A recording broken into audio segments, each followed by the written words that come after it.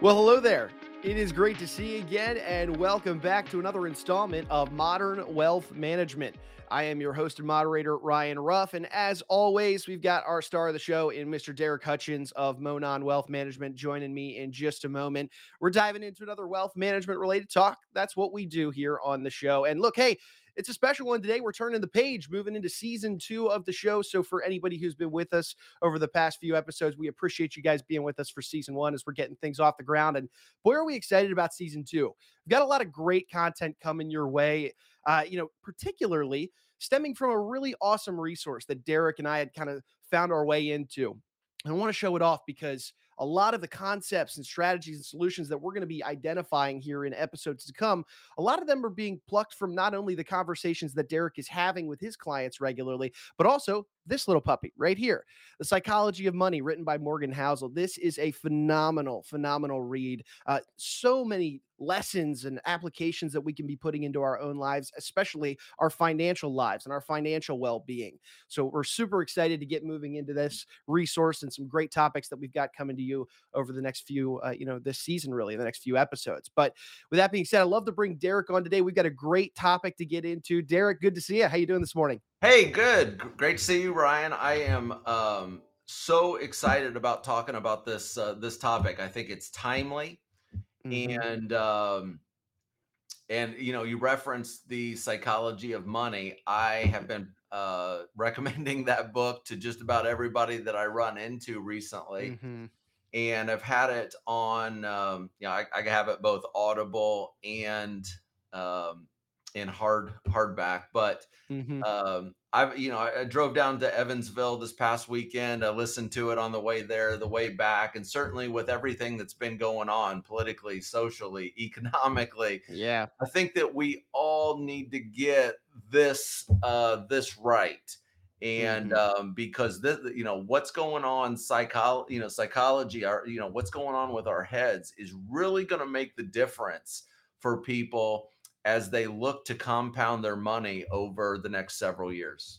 Yeah, I love it. And Derek, today's topic specifically, we're getting into this idea of the seduction of pessimism. It's a chapter in the book. It's one that really leapt off the pages to you, and I'm Yeah. excited to get into this one. So let's kind of frame it up here high level for our audience to get things going. On a general level, how would you say that the concept of optimism and pessimism just creep into our lives, not only just, on our day-to-day interactions, but also our financial well-being as well? Well, as I think about this chapter, I think about different people in my life, those that I would view as being optimistic and those that I would view as being pessimistic. But the truth is, Ryan, is that when you really think about things, the better play is it's better to be optimistic. Mm-hmm. Um, because it actually is more truthful. Right. You think about history, and for most people, most of the time, things are getting better. Um, let me put it this way: the richest, wealthiest person American ever, if you adjust for inflation, was John Rockefeller. And when he died, he was worth the equivalent of about $350 billion. And that would be about 3 times Warren Buffett. Okay. Just to Wow. kind of put this in context. He died in, I believe, 1937. And so this is the wealthiest American that has ever lived. And I would venture to say, Ryan, that your life today is better than the life that he lived. I would say so. And people say, well, why would you say that? This is the wealthiest person, the wealthiest American that's ever lived. Right. The reason for that, the reason I say that is, you think about it. He died in 1937. He was about 90 years old. Mhm. Over his lifetime, I mean, the cars that you have, the ability to travel, air Yeah. conditioning, communication.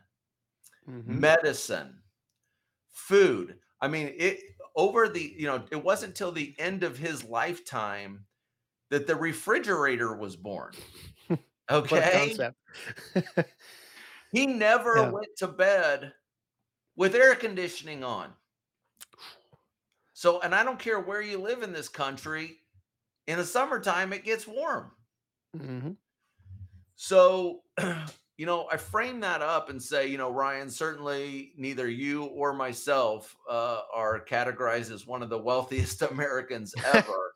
Yet, Of course. because we're fortunate enough to be born 150 years later than he Mm-hmm. was, we don't have to be. We have more things. We have a Right. better comfort of life. Our Mm-hmm. lifestyle is better. And I think that, for most people, optimism is really a better avenue because, like I said, it is closer to reality. I can't Mm-hmm. I can't help also to think about famous poet Billy Joel, who once sang, "The good old days weren't always good, and tomorrow ain't as bad as it seems." There you go. There you go. I mean, it's really you're absolutely right. We inherently live and a better life than anybody behind us. So naturally that just translates into us. We should be more optimistic, but yet why does it seem though that pessimism just tends to catch our attention more and it really it just kind of we love to just grab a hold of pessimism as opposed to looking at the glass half full, looking at it optimistically. Why do you see pessimism creep in like this? Well, as one wise man once put it, for reasons I've never understood, people like to hear that the world is going to hell. Yeah. I don't know why that is, but people prefer pessimism. If I got Mhm. on here on my Facebook live show and I guess, which is what I'm doing now, and saying, Mhm. hey, the future is brighter than the past. We're going to have economic growth over the remainder of my lifetime, and certainly over the next 100 years, that far exceeds the growth that we've had the previous 100 years. Mhm. My children's life will be better than mine. Their lifestyle will be better. Their access to food, medicine, clothing, travel, education, it's all going to be better than what I had. If I get on here and I say that, which I just did, well, this may be the least watched Facebook show, Ryan, that you and I have ever produced. Fair Okay. point. But if I got on here instead and I said, hey, I really want to put out a warning to all of our listeners that the Great Depression is imminent. We're on the Mhm. cusp of a huge stock market and economic collapse. Well, I have It's a a little different. feeling that this show would get watched quite a bit more often. I'd Mhm. probably get some offers to be on CNBC and NBC and Fox Sure. News so that I could spread this what sounds like extremely intellectual information.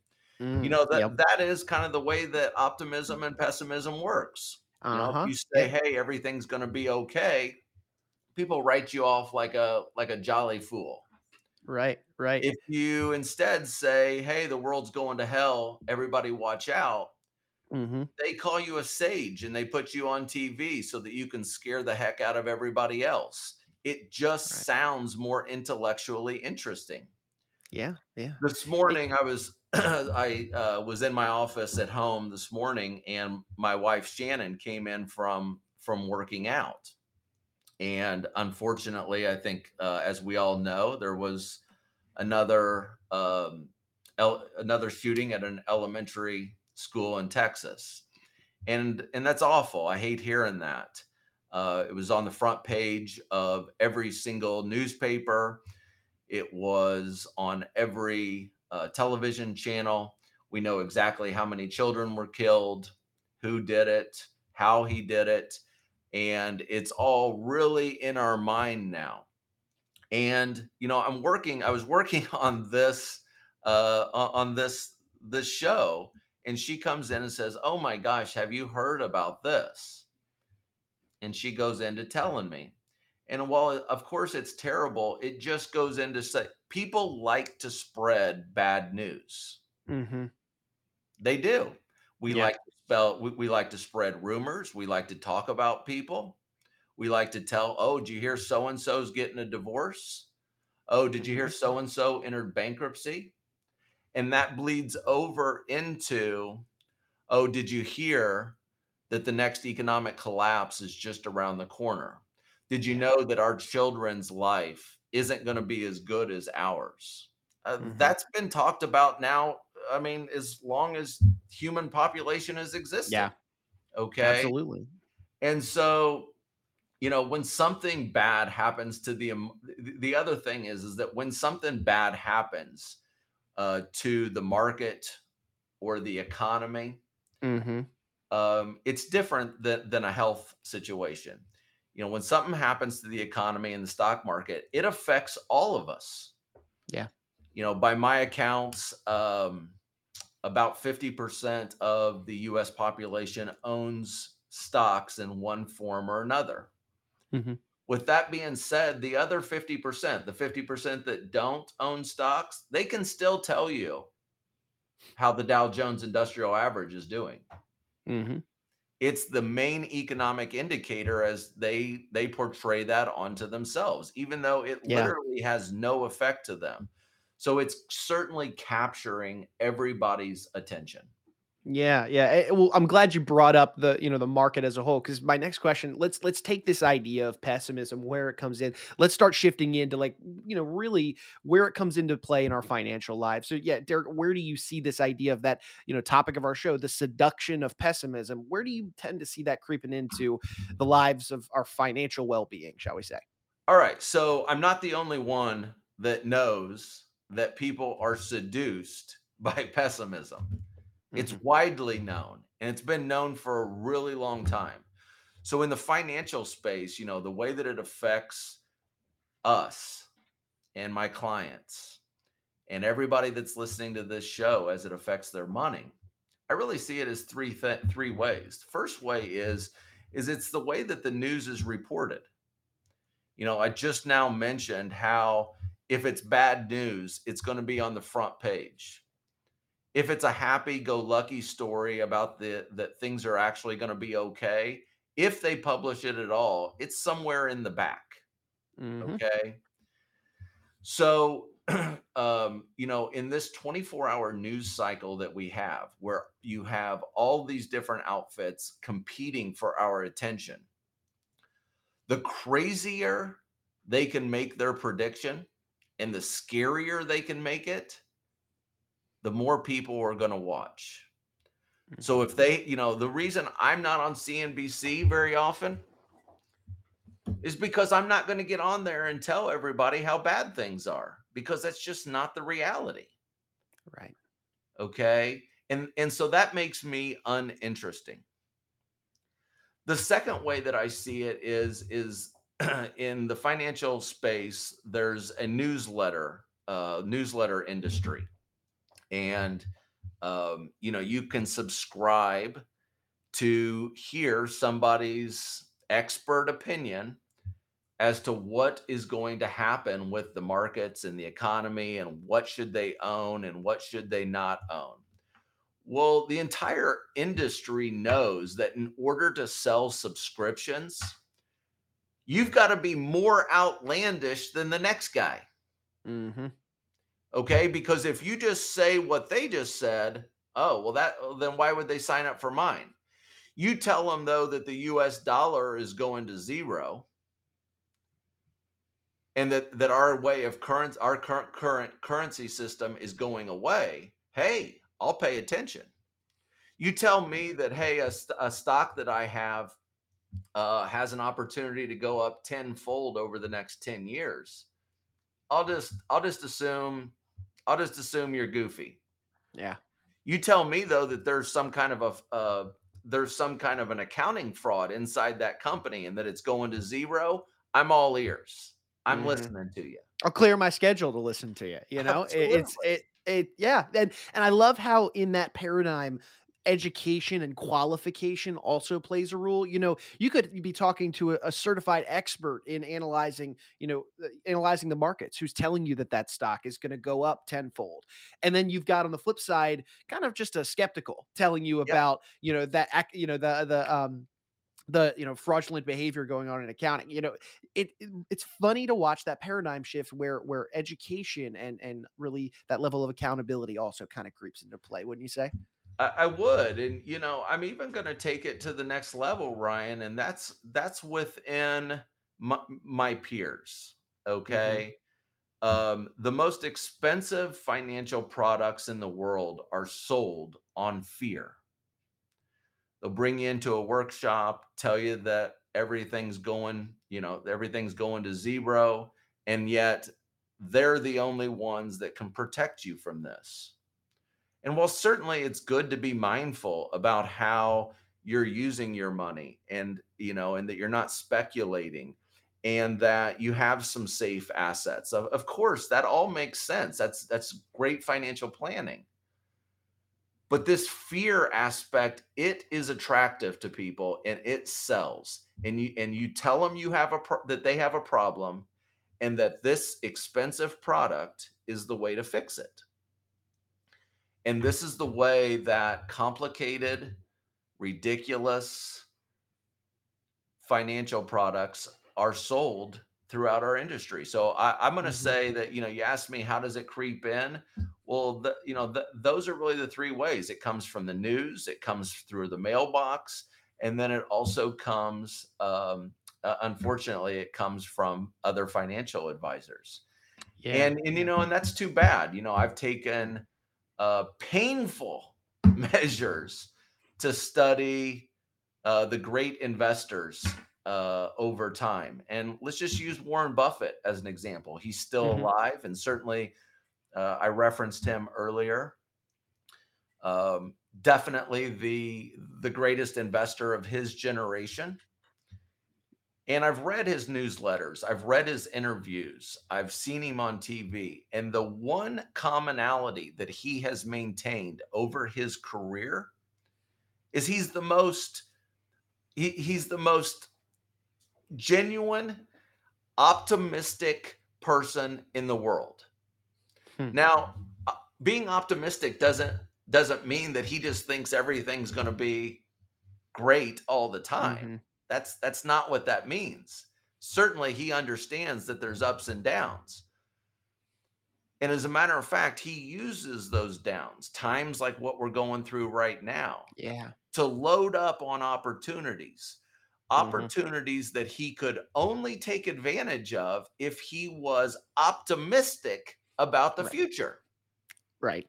If you Right. weren't optimistic about the future, you would never have bought stocks in late 2008, early 2009 because it Hmm. looked bad. Okay. Right. So if there's one thing that the great investors always have, it's that they are optimistic about the future without taking their eye off the ball as to what's Hmm. going on now, because it's Yeah. these drops that inevitably happen that open up the best opportunities for the future. Right, and Derek, that plays beautifully into where I was gonna, kind of take this and ask you. That my next question was that idea of, do we see how pessimism, or really just pessimistic people as a whole, they examine the present trends, and we could take the market for example, especially right now. They look at present trends without even factoring in what could happen in the future, not just for that item, but even how we as humans could adapt and make an impact on that present trend. Do you find that that's the case? We get short-sighted with pessimism in a way. We do. And you know you think about it. Good things take time to unfold. Progression and the compounding of money sometimes can move so slowly that it's easy to ignore. But these setbacks along the way are so violent and so quick that quite frankly, they're impossible to ignore. Mhm. And, when we talk about the trend of things, we're all, the trend for the history of the stock market is inevitably up, right? The longer it goes on, so the longer of the time frame I was to present, the more evident you would see that owning stocks over an extended time period is one great way to generate wealth. All Mhm. right. But we say, hey, here we are in the end of May. And since January, the trend has been down. Okay. So, which is more powerful? The trend over the last 6 months or the trend over the last 200 years? Exactly. And so, you got to really frame it and think like that, because all along that 200 years, there was plenty of times that the trend was down. I mean, I don't know what the market's doing today. It's 10:30 or real close to it. So the market's been open for about an hour. And I don't know if it's up or down, but either way, it has had a trend for the day. Should you pay attention to that? I don't know. I guess it depends on which game you're playing. Sure. Okay. And and when we talk about trends, one thing we have to keep in mind is that we live in a capitalistic society. This this economic structure that we have built is more powerful than I think what we recognize. Mhm. And we don't have to look back very far for evidence. In 2020, as we all know, we were hit with the COVID pandemic. And it inflicted, so many different people. We saw so many different predictions about who was going to get it, how many people were going to die, and this is the new normal. Remember Yeah. that? Okay. Mhm. Well, what happened? The capitalistic market happened. And what happened is that the financial rewards for creating vaccines and other medical treatments for the virus were so high Mhm. that companies poured all their resources into it to figure it out. When we look back on that now, we remember in March of 2020 all being told to go home. Mhm. Do we remember, though, all along the way when we kept getting leaked new information about new drugs, new ways to handle it? Hey, all of a sudden the kids are going to go back to school. Hey, all of a sudden we're going to get back on an airplane. Hey, all of a sudden now the kids aren't going to wear their masks to school. Mhm. Do we remember all the progression that took Yeah. place along the way?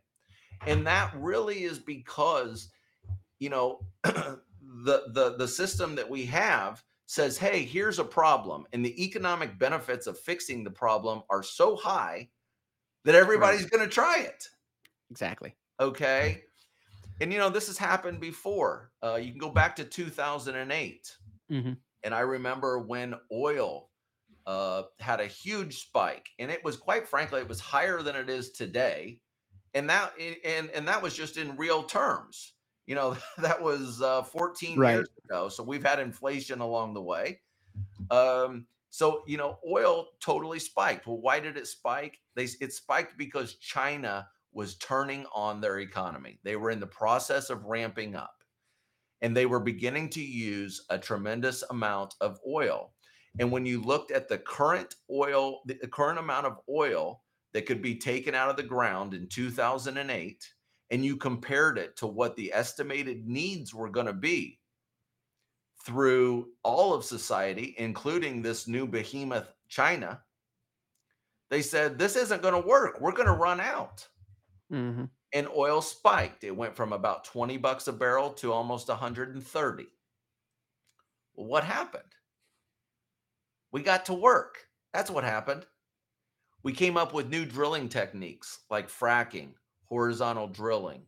And we came up with that not because of the altruistic, oh, we want to all do good. No, that's not why they did it. They did it because all of a sudden it was economically beneficial for them to come up with it.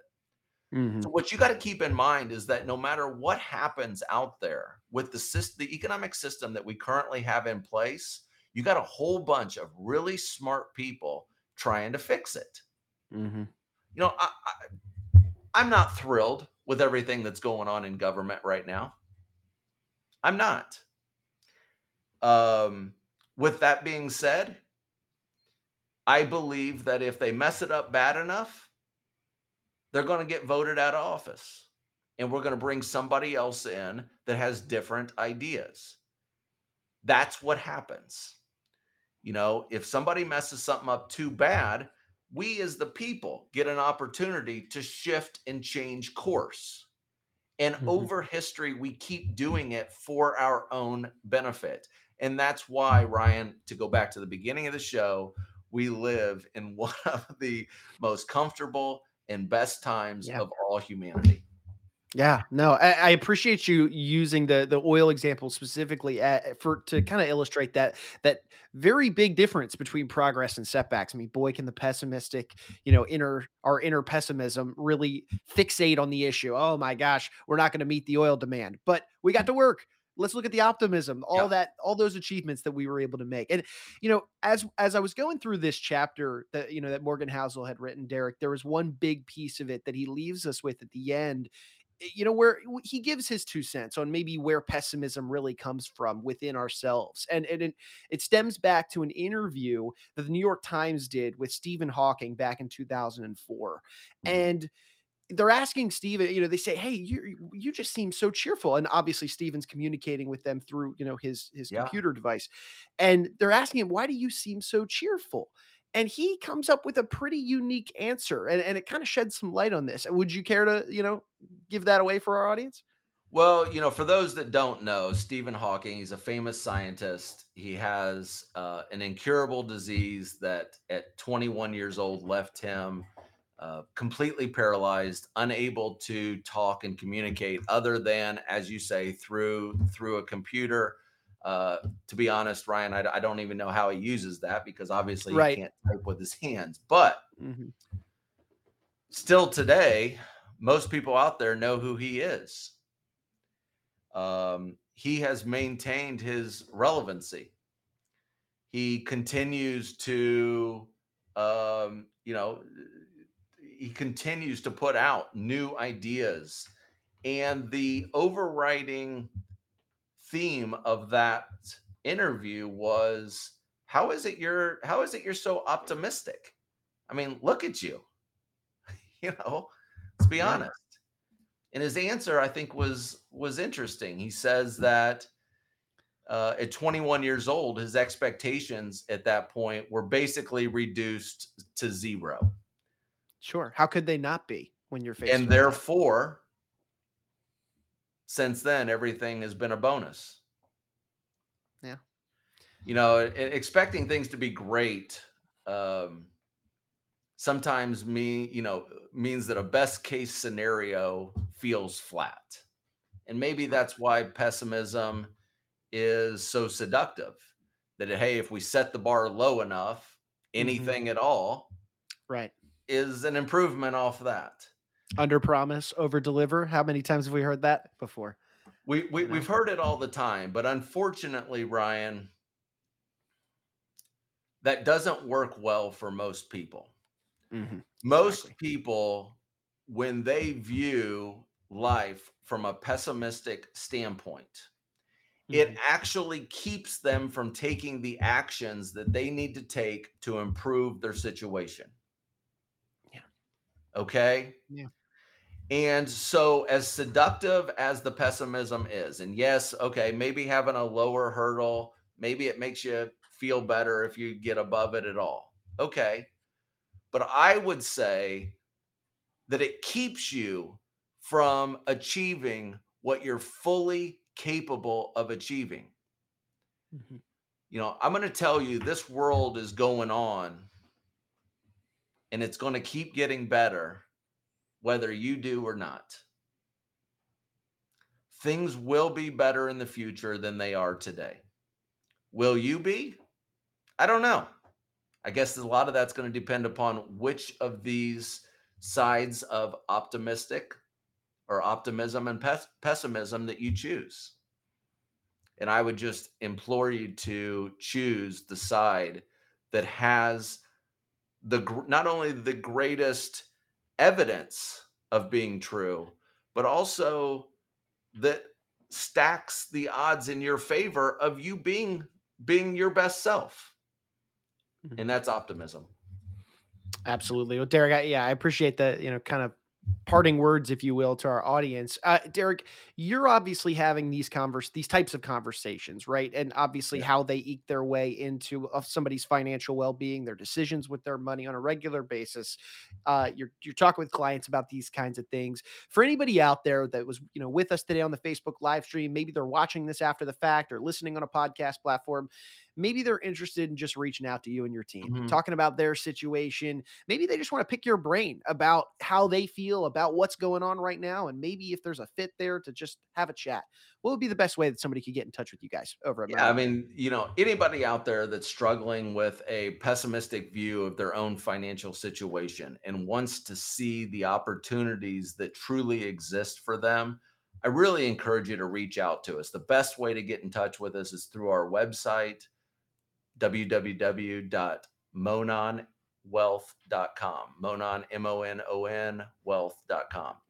And from there, you can sign up to have a phone conversation or a chat or come into the office to talk with us. And, we're not going to, I'm not blowing smoke here. The truth is that there's probably opportunities out there today that most people don't understand. And part of my job is to uncover those for you.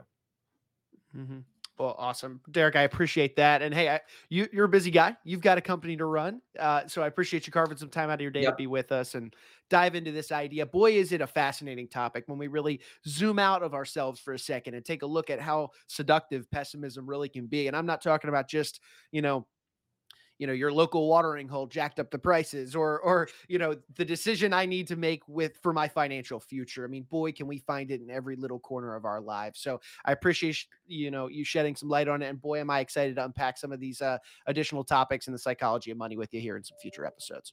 Thanks, Ryan.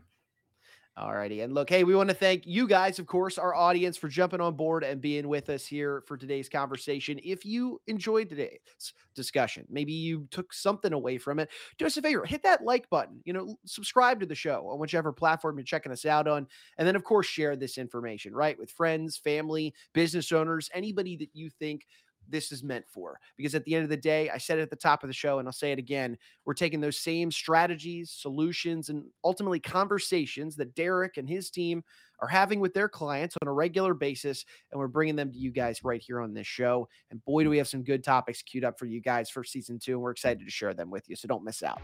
So for Derek, I'm Ryan. We're going to go ahead and say so long, but we appreciate you guys one final time on being with us for today's installment of Modern Wealth Management.